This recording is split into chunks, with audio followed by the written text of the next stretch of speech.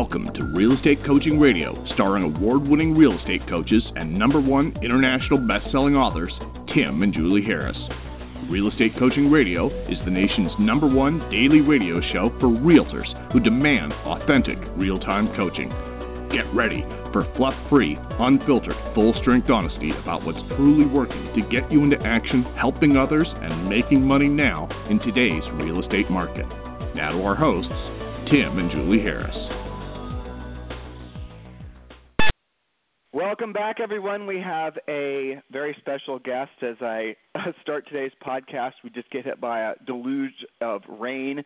So if you hear rain in the background, that's just because we are getting hammered at our office here in Puerto Rico.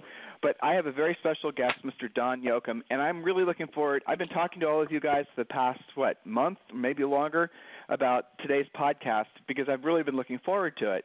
Because Don has been able to backfill a lot of the information and reinforce a lot of the opinions that Julie and I have had, and essentially validate some of our own research about essentially the team model. And as you guys know, or at least most of the longtime listeners know, we're not huge advocates of the team model, at least in its present form. So what I'm hoping to do today is have an honest conversation. Now, Don and I are basically on the same page with this, so it won't be much of a debate, but who's to say we are not we might be in disagreement about certain aspects of essentially what's happened to the team model. But what I want all of you to listen to, what I'm hoping you learn from this, rather, is that you do have a choice in how you can essentially run your real estate business. And our philosophy has been run a profitable real estate business, lead with profit. And what a lot of you do is you don't lead with profit, but you don't know you're not leading with profit until you're so far down the rabbit hole, it's really difficult for you to reverse course. And so I'm going to start out with this question. I'm going to, actually, Don, can you tell me a little bit more about your background? Because you have a massive background in brokerage. They need to know that you're the real deal. Can you tell them a little bit about all the different offices and regions and things like that you've been involved with? Sure. Well, I probably should start, though, by saying my first full year in the business, I closed 51 deals with RE/MAX, so I can sell property when I need to. But I did take my career into management. In 2000, I became a team leader with Keller Williams in Roseville. That was the first KW in Northern California. I built that office from 10 to 184 agents in 27 months. And then myself and Wayne Hall built 6 more KWs in the Sacramento metro area. And then with a couple other partners, Gene Frederick and I did Palo Alto, Cupertino, and other partners I did Santa Rosa and Tahoe. And I think I may be the only person in KW's history that has successfully built 10 KWs from the ground up. But that was a good run. And since 2010, I've been coaching some of the top teams in the country, including the #1 KW top team, and a variety of top loan officers actually as well. And it's been really interesting to be able to work with such great talent and also to observe the pros and cons of how they operate their business models and such. And I think the revelations that came out of a lot of those engagements is what has prompted this call. Absolutely. You know what? We might as well take a little sidestep. So you left KW and you're now with eXp Realty, which I think a lot of listeners will be very curious to know why someone with your deep background inside Keller Williams would decide to, go to eXp Realty. Why did you make that move? Well, first of all, I just want to say, my experience at KW for the most part was excellent, and in its day, I feel like KW was absolutely the place to be. Not that I had a bad experience at RE/MAX, but RE/MAX provided a lot of autonomy, very little support, however, and then also not a lot of culture. They just essentially let us do what we need to do to get it on, and we did, no doubt about it. At KW, it certainly was I felt a better cultural experience for the most part. And but what I found is that, first of all, the model was not as durable in downtimes as I had hoped it to be. And it's a very high volume, low margin model, and it has still a lot of cost that do not add value to the consumer.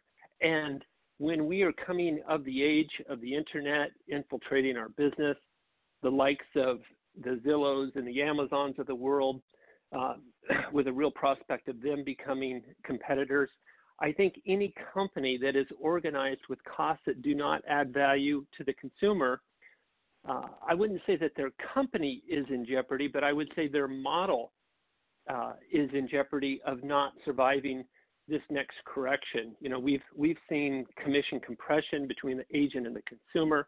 We've seen margin compression between the broker and the agent. The only thing left is a market correction. And one of the things that people fail to see is that a bad model, or a mediocre model, I'm not going to call it a bad model, can survive a tailwind environment. But boy, let me tell you, when you enter into a headwind environment, those little mistakes that you make become magnified. And so I think that going forward, we're just going to see a greater and greater emphasis on delivery to the consumer, maximizing the value to them, and then the people that will have the privilege of delivering that will be relationship-based agents that it's going to be very hard to disintermediate them by technology. So that's my take on it. No, it makes perfect sense. And in essence, what he said, listeners, and we talked about this on the show before, is when you have a bunch of intermediaries, or it's essentially a franchise model versus an online model. It's essentially like what happened to malls. It's what's happening to everything that is, if it can be sold online, if it can be run more efficiently online, that's the direction that it's going. And yes, I agree with everything you said about KW. Gary's a brilliant guy, and the company that they built was fantastic, given the tools that were available. And I'm sure, you know, had there be a new KW that's coming about nowadays, well, heck, it's probably eXp Realty in all reality, they would have been virtual as well. So yeah, that makes perfect sense. And it is fascinating to me to watch all the, you know, there's so many KW people that are rushing to eXp just because I think they're thinking like business people, and they see the writing on the wall about what you just said being true. So let's talk about teams. Let's just really drill down. That's what people came to the show today to listen to. Do you think you said something kind of fun on the first time we spoke, but what do you think about the present team model? Do you think like the way that it's being taught, or the way agents are thinking about running their businesses with buyer's agents, and again, the latter part of the show we can talk about what your new vision is, but what do you think of that business model, and what do you think the future of it is? Well, it's a very challenged model, and I understand why it was promoted. And I got to tell you, when I was the owner of the KWs, I loved the fact that Gary was championing my top talent going out and recruiting for me. I got literally hundreds of free recruiters. Okay, so that was great for the folks that were in ownership and also got to make the franchise fees. But hold on, Don, I'm sorry to interrupt, and I hope you don't lose your train of thought. But what you just said was so incredibly important that I want to make sure that the listeners got it. The reason, and I'm going to say it just directly, the reason that the brokerages love the team models, listeners, is because it puts the people in the brokerage, the agents, doing what is the hardest job of running a brokerage, which is recruiting agents. So if you can convince a bunch of agents, ambitious types in your office, that now you need to form a team, now you need to go out and recruit, you're actually putting them in a position of taking over a very hard-to-do, expensive role in the brokerage for free. And they're out there promoting, and then those agents that they're bringing in, they're going to pay, royalty fees. They're going to pay more franchise fees. So from a owner's perspective, it is brilliant to encourage agents to go out there essentially and try to form these teams. But nowhere in these conversations, and this is what we're getting to, and this is the most important part of this, I think, nowhere in these conversations have there ever been anything, chatter about what's best for the individual agent. What happens to you and your profit? Are we even talking about profit? Why is it we're not talking about profit? So, Don, sorry for distracting you. No, you're right, though, and I appreciate you emphasizing the point because it's too true.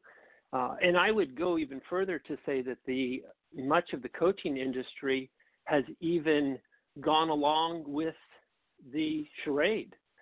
because that has gotten them. It's so difficult to profitably run one of these teams that you've literally got to have a coach.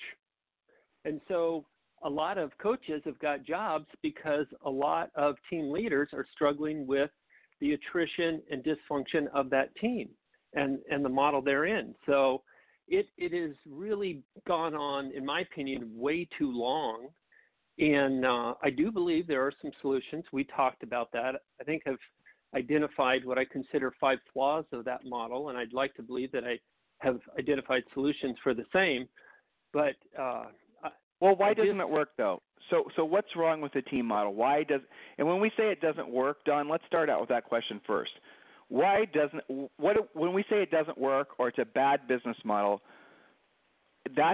we're assuming that the goal is to make profit, and right. I mean, that's the reason that we're saying that if your goal is to make profit from running a real estate business, a practice, a team, whatever you want to call it, if your goal is to make the most profit you possibly can, we're saying that the traditional way that people are going about scaling their real estate practices through teams is a bad way of doing it. Is that what we're saying, Don?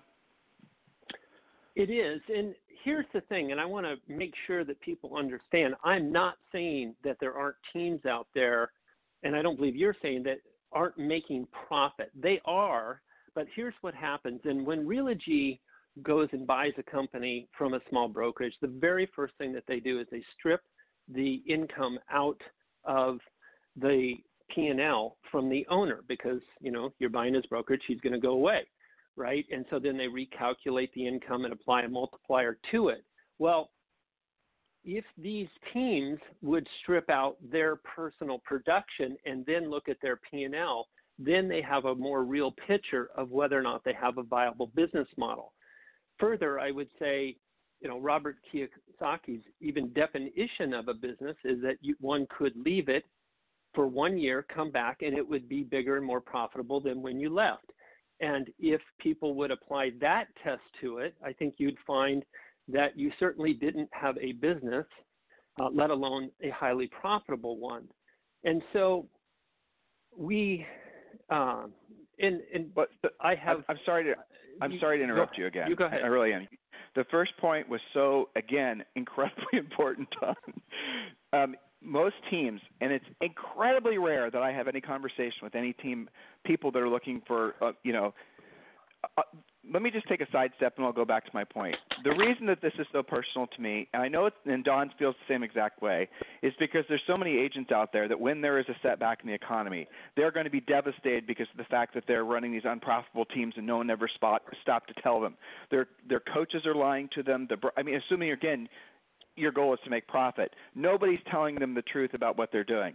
Now, the point he just made, and I hope you're listening, and I want you to think about this, listeners, and again, I talked about this on the podcast before, is when you actually most of these teams have the team leader, okay, they're in production. They're out primarily usually focusing on listings. And say, for example, the total GCI, the company of the team, is $1 million.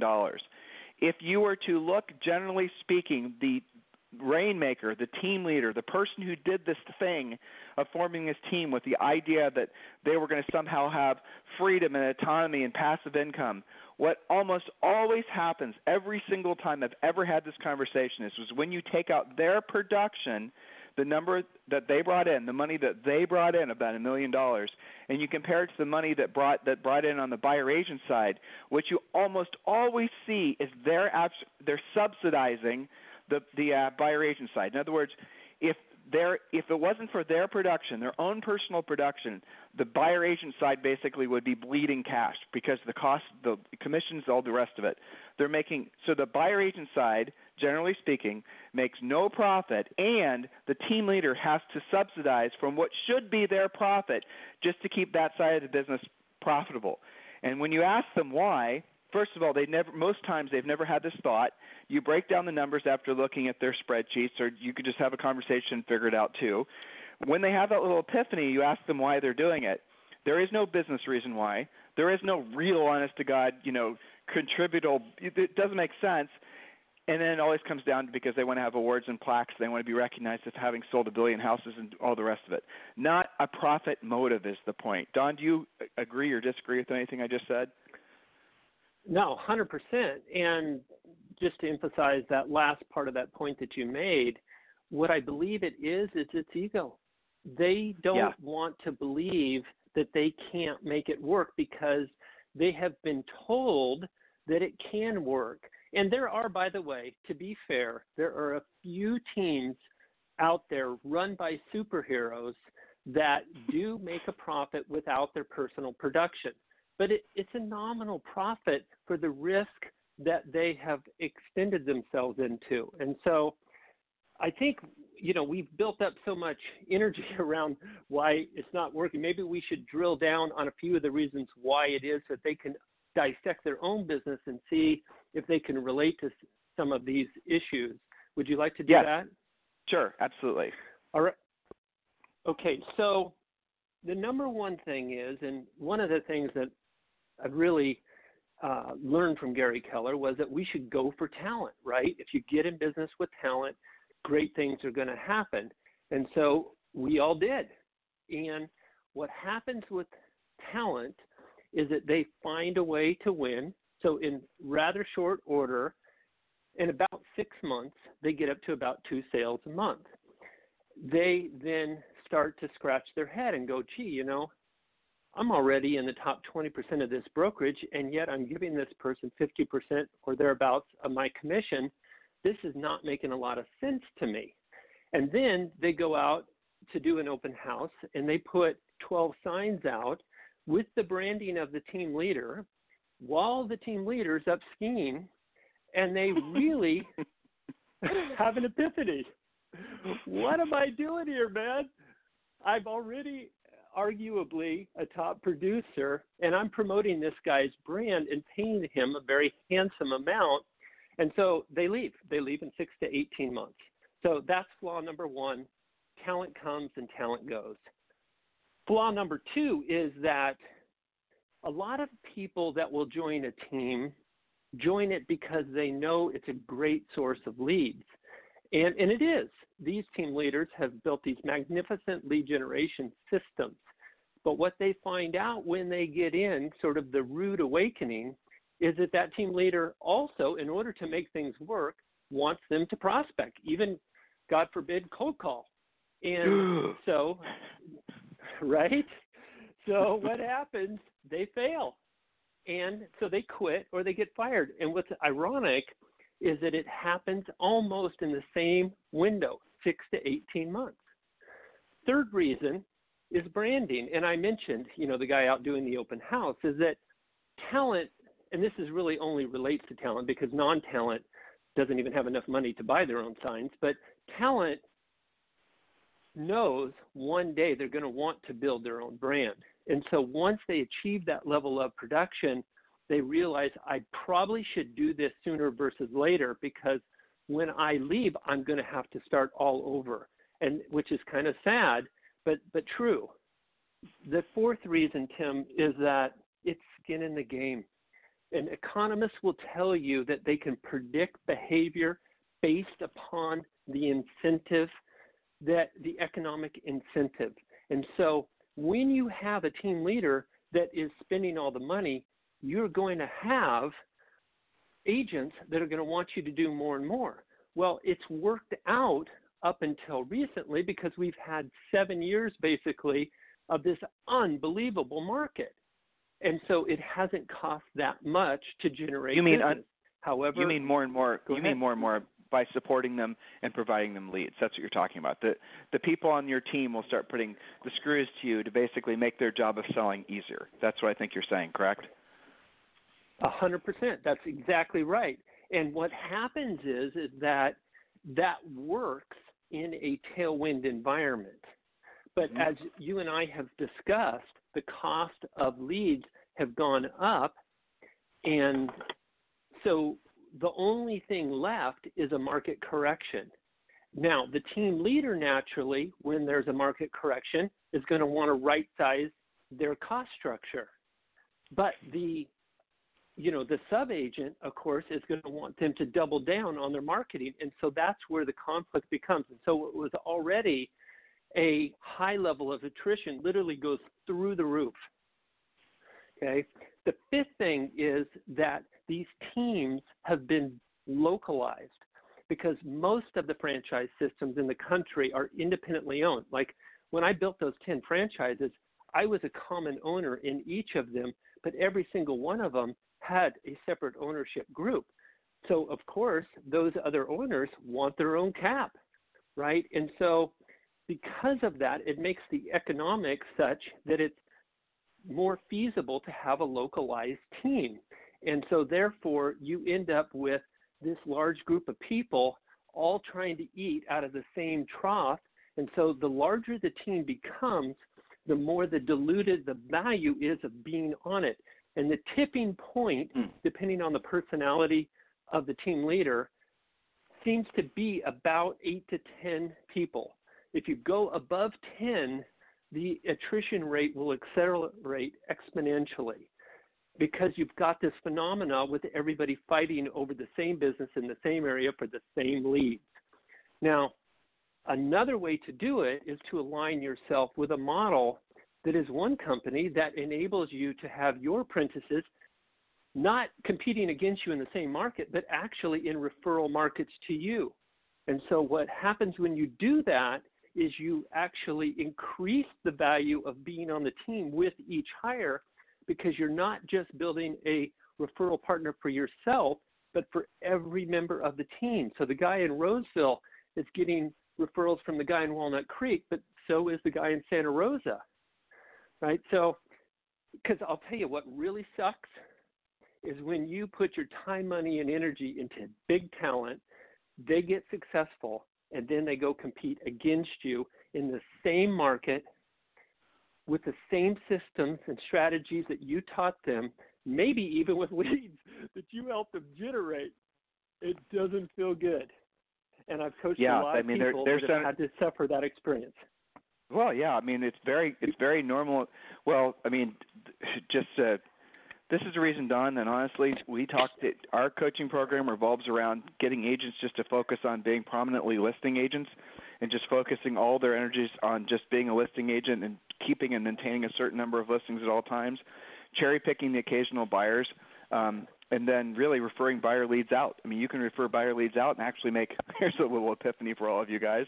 You can actually take a buyer lead and refer it out to another agent and make more net profit of only 25, or maybe you get 35% referral fee if you're like Zillow on that buyer side. But, if it's 25%, you're probably making more money from referring that buyer lead out than you would be had they been part of your team. And you're not having to run an adult daycare and take after them.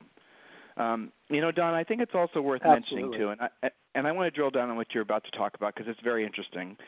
But as I was hearing you talk, I just hear these voices in my head from all the coaching calls, and I know you've had these same calls, probably it's the same people, and they will often come to you or me or Julie or, they'll say, they won't say it like this, but you can sense it. They feel like they failed.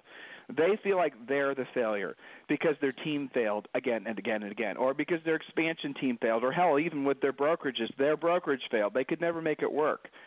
But listeners, what you've got to understand is not that you didn't fail. You just basically followed a failed business plan and nobody told you.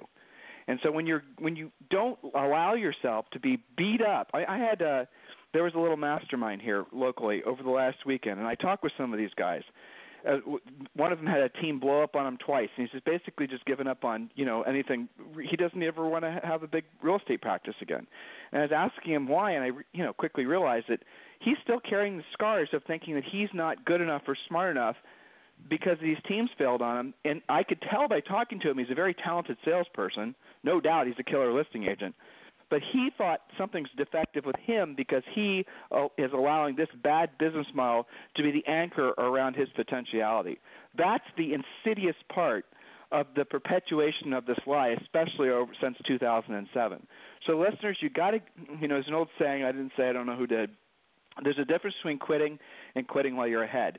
And I hope you were listening to what Don said when he said, where there is going to be a noticeable continued adjustment in real estate value. Some of your markets, you're like, yeah, no kidding, Tim. I've been experiencing that for years, New York City, for example. But most of you're following this business model of adding staff, adding team members, and even, again, brokerages are run just as inefficiently. you're following really effectively what is a bad business model. That does not make you a bad business person. Now, if you do know you're following a bad business model and you still try to do it because you think somehow you're the one in a billion person that can make this work, you better check your ego at the door, because if your goal of being in business is to make profit, be of service to other people, and with the profit you can reinvest it and become rich where your money works for you and you no longer have to work for your money.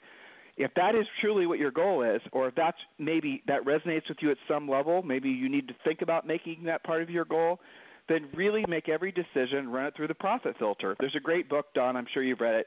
Profits aren't everything, they're the only thing. You guys should all get that book.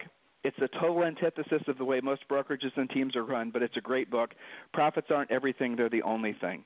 So, Don, you've been working on what you see to be a possible next an evolution of the defective team model that kind of rights the wrongs. Can you share with the listeners what you envision?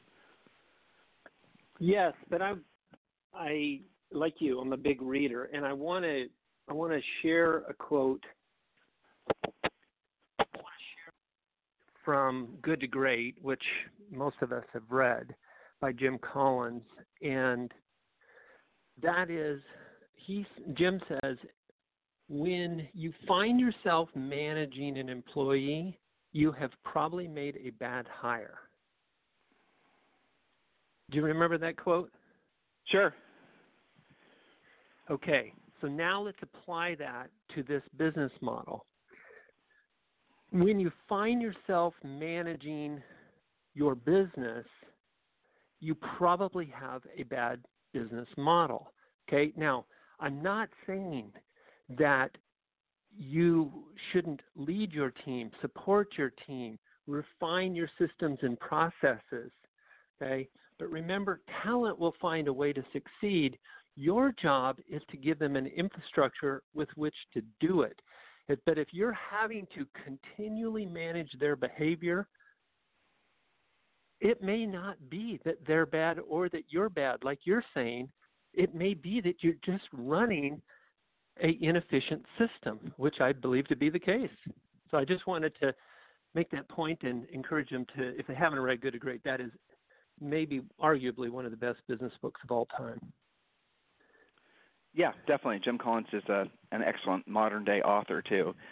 So what do you see as what's going to happen? Well, I think we need to put a hard stop on sort of talking about this, and then I really do want to drill down the time remaining and tell them about the thing you sent me, which I thought was really fascinating. But here's the hard stop, listeners.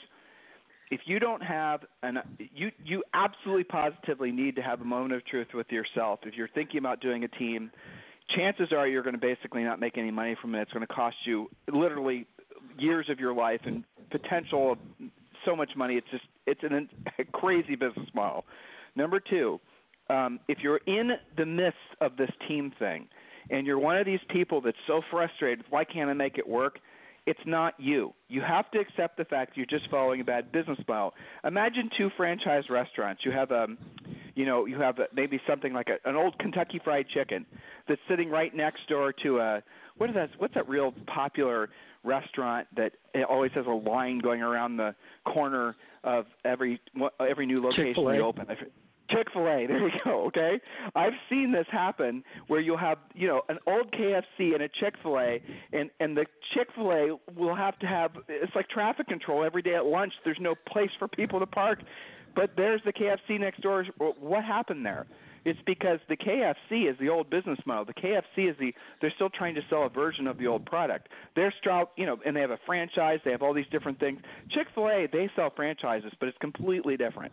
How they manage their franchise holders, who they decide to be, and the way that they go about, monetizing the business. Everything is different. The food product is different. The level of service is different. Obviously, that's what resonates with customers, because I have never seen a Chick-fil-A go out of business. Where I'm seeing KFCs, now we're not going to be KFC, now we're Kentucky Fried Chicken again. You guys get the point? So sometimes it's just the business model that you're following. Yes. Yeah, and Tim, to your point about the KFC and Chick-fil-A, go in and observe the quality of the employee in those two businesses. Because Chick-fil-A has a superior business model, they're able to pay a premium wage, and they're able to attract a greater talented individual. There's no comparison between those two employees. And so people think sometimes that talent will be the solution. And what I would suggest to you is it has to start with a business model that will attract and retain the talent. And that's another thing that you and I have talked about, is that when you go to recruit somebody, one of the things that if they're talent, they may be asking themselves, and if they're not, they should be asking themselves, can I attain your level of success without leaving you? In other words, is your model going to enable me to be you? And in the case of the traditional team, it can't. The only way that it works is by charging them a significant amount of commission. And even as you've mentioned, that creates a very nominal amount of profit. And so you can never take that new agent and make them the team leader. Now, some people say, well, yeah, but we do the expansion model. But that team leader is still taking a sliver of the margin. And so we have more people eating out of the pie. And so as you go forward, it becomes a diminished return, and therefore it doesn't perpetuate. And so you're basically forcing talent to leave you to be like you. And that's, arguably another one of the flaws. Yeah, it's interesting.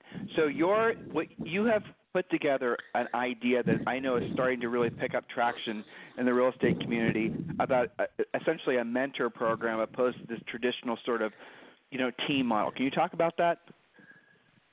Absolutely. First of all, remember what I just said is that talent, and actually, a lot of great things I learned from Gary Keller. Talent, you can usually get talent just by paying them about 20% more. And so one of the things that I do in my mentor model is I give them a 70-30 split. And I'm able to do that because we split the marketing cost proportionate to the split. And so if I'm getting 30% of the commission, that means I'm paying 30% of the expense. And I'll tell you, Tim, when they're paying the lion's share of the expense, it is remarkable how discerning they suddenly become in how the money is spent and how diligently they're going to work the leads.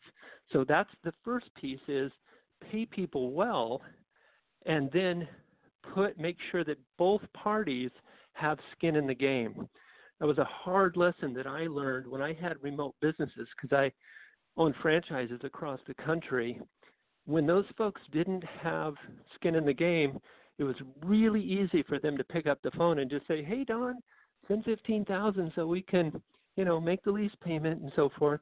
But once I had a local OP, man, those expenses dropped overnight, and I loved it. And that's how we were able to turn offices around. So you've got to have the right economic system, and you've got to have it in such a way that they take ownership, which, by the way, that also creates a solution to flaw number 2, because if, people aren't idiots, when they look and they see that they're going to be paying the lion's share of the cost, well, guess what? Non-talent does not opt into that, because remember, they don't want to work too hard. They don't want to accept responsibility. So they're not even going to put you through the pain and agony of trying to push on a rope. They're just not going to join your team, and they're going to say, I just don't think it's a fit for me. You should be grateful that they have filtered themselves in that way. So, and then also it's critical that once you put that structure in place, talent, like my first full year in the business, I closed 51 deals. Well, it's really important, if you get your hooks into big talent, that you don't make them conform to the pace of the average individual.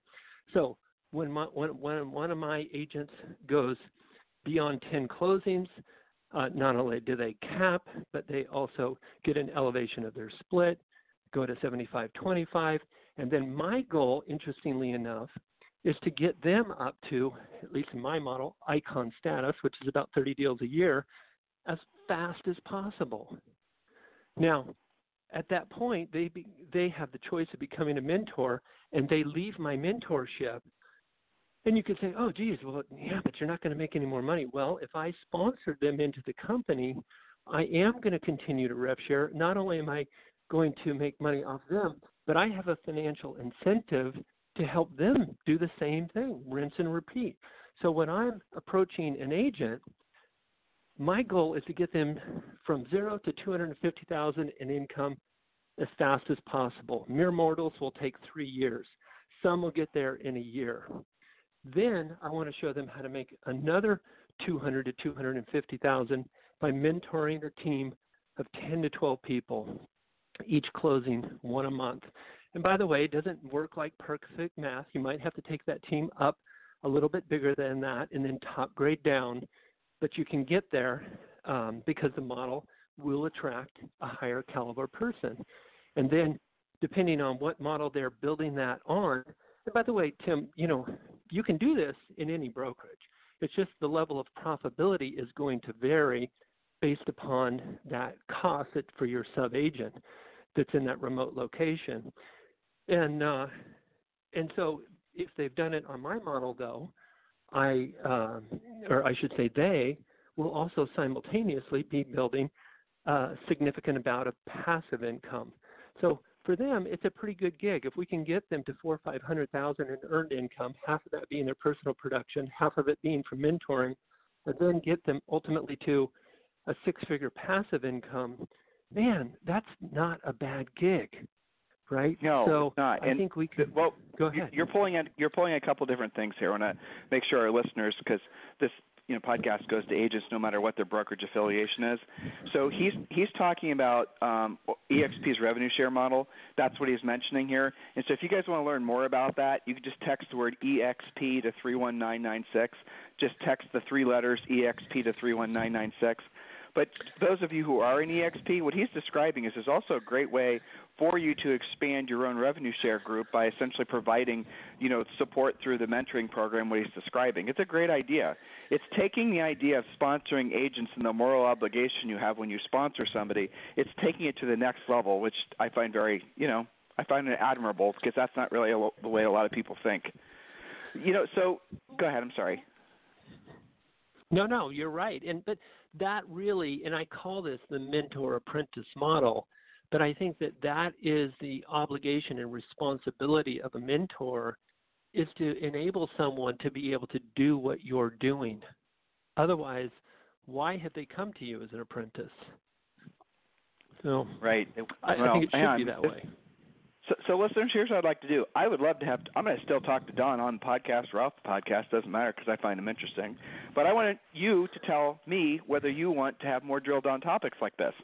These are the conversations that you need to be having if you consider yourself a professional. If you are a true entrepreneur and a business owner, the way that Don and I'm trying, this conversation we're having, it is designed to make you smarter. It is designed to help you to put in place your own set of rules and guidelines in which to run your business by. A lot of you make the mistake of just entering into this industry and just following the herd, or, so I joined this brokerage, so now this is what I'm supposed to be doing, because you do not have your own North Star. And the recurring themes that I heard Don and I talk about, if you guys were listening, is you got to build your business around, sustainability or basically longevity. The current models don't do that. But most importantly, guys, from a business perspective, you have to be building your business around profit. You only make profit in a real estate practice, or any business for that matter, when basically you're essentially paying very close attention to where you're spending your money.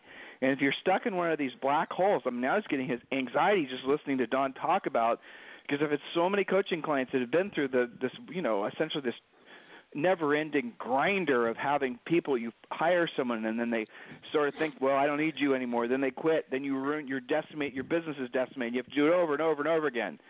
So I love his mentor idea. I think there's a lot of opportunity there for some of you who are realizing the insanity of really following that old business model. But here's the other side of it too.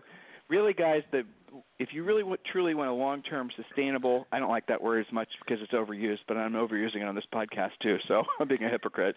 But if you really do want a long-term sustainable real estate business, you can't be basing it on buying leads. You have to learn how to get the business yourself, and you have to learn how to be a listing agent. Because when you have a listing agent, you are a listing agent. You really do have autonomy from all these little gyrations and ebbs and flows. Your economy slows down, your housing market slows down, days on the market extends, take more listings. Learn how to be a really efficient pricer and communicate with your sellers and all these types of things. That's where the money side of the business has always been and always will be. Don, I have a sort of a random question for you. Actually, you and I didn't talk about this before. Sure. I'm kind of interested in your take on this. What do you think about the future of buyer agency? And let me just predicate that by saying I've been reading, well, of course, you know, only in the United States and Canada is there a entitlement of a 3% or 2.5% co-op on a transaction where the seller pays for it. In the rest of the world, I'm always saying, Don knows this, but many of you guys don't, and the rest of the world doesn't work like that. There's no MLS, there's no, entitlement of a co-op, and I'm seeing more and more people talk about tech companies in particular, and I know some of them are experimenting with it, especially the iBuyers, not just automatically paying a buyer's agent commission. Do you think that's going to be one of the things in 2020 they're going to be under serious attack? Absolutely. What you've got to imagine when you think about the future is that we're going to have competitors, the likes of Amazon, that just looks to squeeze every inefficiency out of a business model.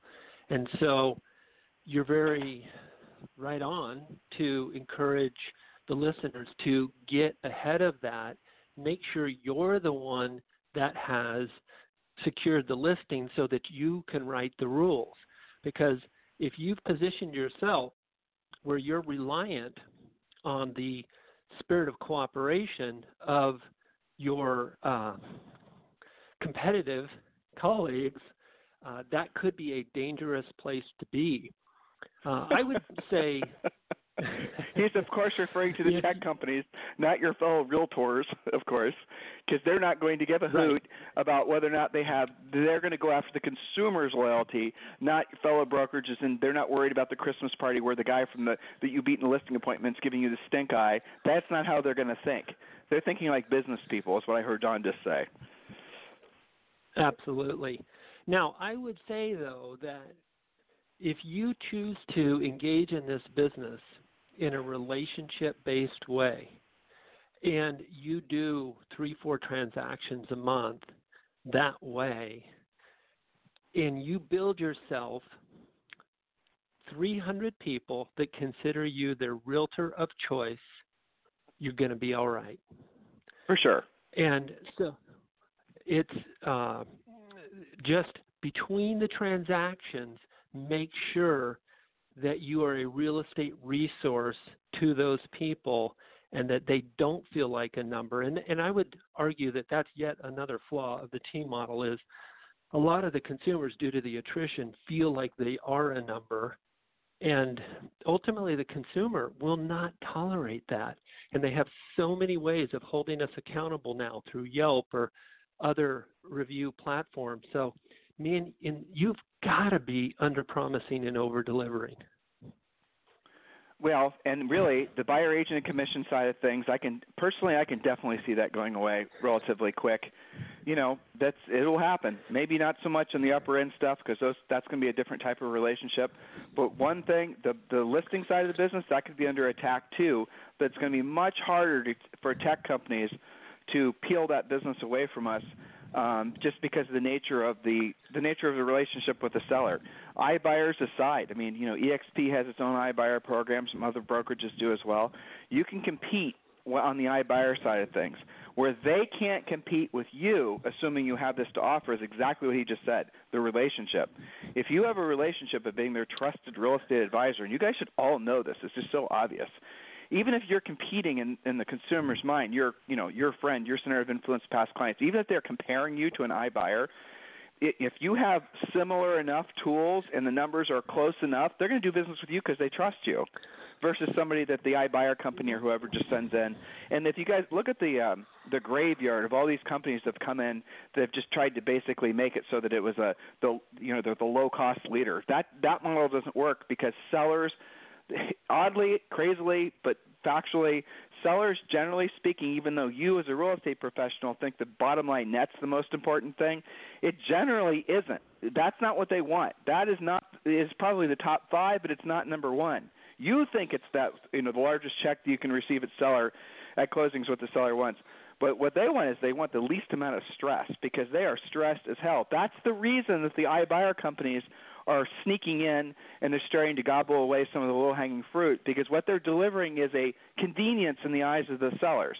They're delivering a less stress model, and look what these sellers are willing to pay for that less stress thing.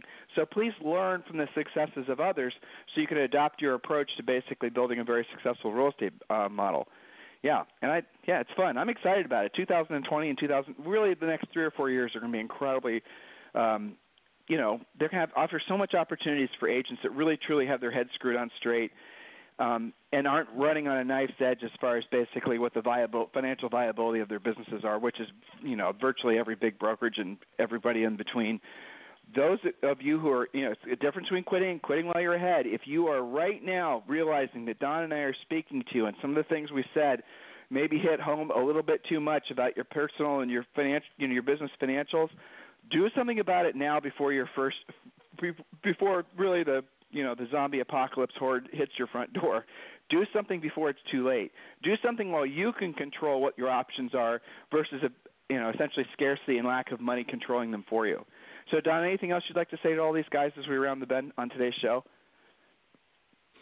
Well, I would only just to echo your comments there. I think that this can be a very exciting time.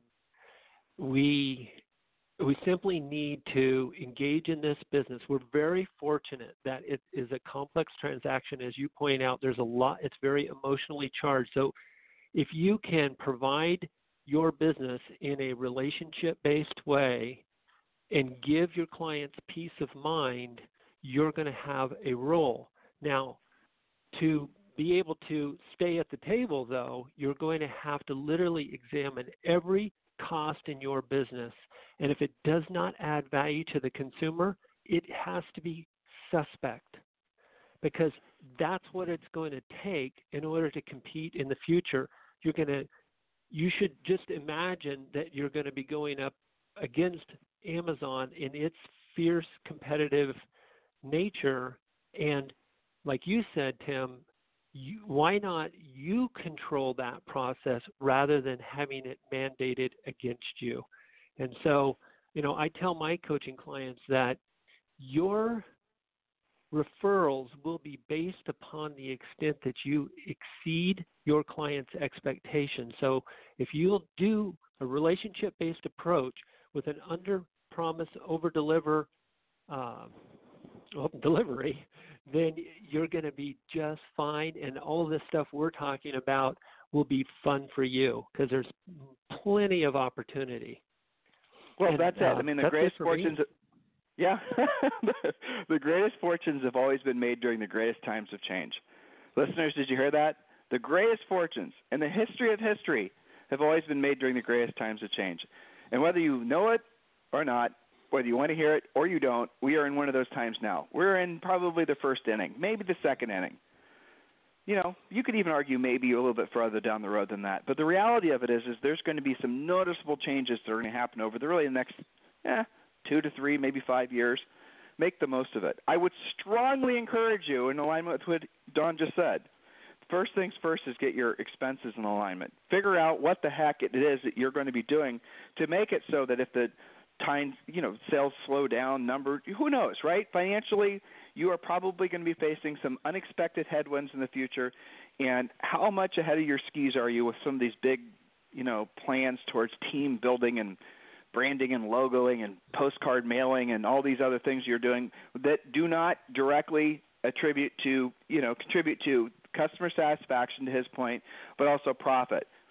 If you can't directly say that expense led to a transaction, then maybe in times like this you need to not be doing it at all. You need to really be consider recalibrating how you've been thinking, because in the old model, which most of you are already feeling that we are definitely coming out of, some of you will start experiencing it next year. In the old model, the cash flow covered up mistakes. You could be doing all kinds of dumb stuff in your business, but because the velocity of the money comes in, nobody really pays attention.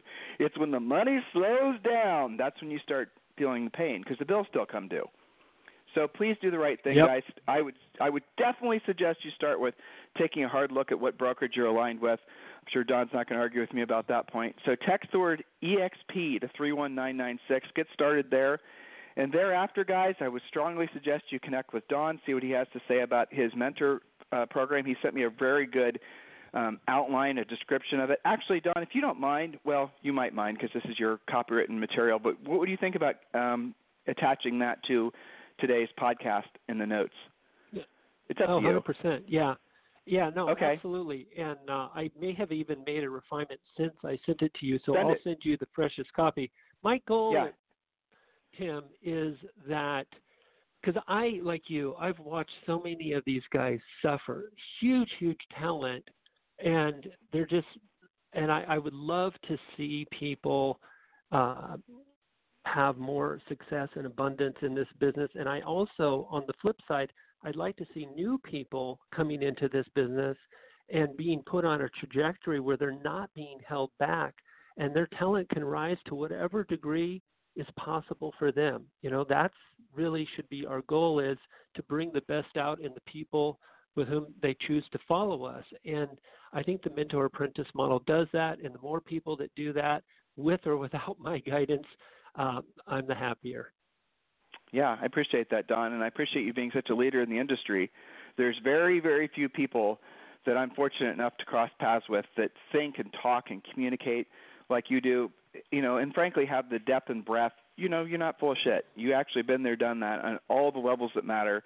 And I really sincerely appreciate you being on our podcast. I appreciate you. I appreciate being aligned with EXP, and the fact that you're aligned with them as well, you know, encourages me that everything moving forward is going to continue to really allow for more talent to enter into our podcast, our coaching company, but also the brokerage as well. I mean, listeners, this really is an opportunity for you to be in the right place at the right time if you choose for it to be. And maybe listening to this podcast now is going to be the very thing that you needed to really give yourself permission to stop doing some of the things you've been doing with the hoping and praying that one day it'll be profitable. Maybe this is the opportunity for you to really say, you know what? There's nothing wrong with me. I'm fine. I'm good. I know that I'm a kick-butt salesperson. I can build a profitable business, and I've just been following the wrong business model, and now I'm going to do the right thing. Wherever you are in the spectrum, if you're a new agent and you're being seduced by all these easy-button ideas and these big team concepts that everyone seems to romanticize anymore, you know what? Give yourself permission to say, nope, going to take a hard pass on that one. That doesn't make sense. Thank you, Tim and Don, for helping me avoid that mistake. Share this podcast with other people. If you're listening on iTunes, like I know a lot of you do, please give us a 5-star review. Don't give us a wimpy 4-star review. Come on. Doesn't take any more effort to click 5 stars versus 4. If you're looking for a perfect any time of year gift, remember Harris Rules is for sale at Barnes & Noble, for sale at on Amazon, of course, and all your other major booksellers. Harris Rules continues to be a bestseller. So, Don, I really want to appreciate you being on our podcast today. And listeners, have a fantastic day, and we'll talk with you on the show tomorrow. Thank you, Don. Yeah, thank you. This program has been a presentation by Tim and Julie Harris, Real Estate Coaching. For more information on our real estate coaching and training programs, visit our website at timandjulieharris.com. Remember to tune in weekdays at noon for upcoming shows, and until next time, thank you for listening to Real Estate Coaching Radio with Tim and Julie Harris.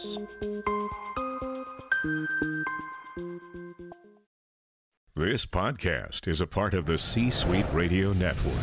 For more top business podcasts, visit c-suiteradio.com.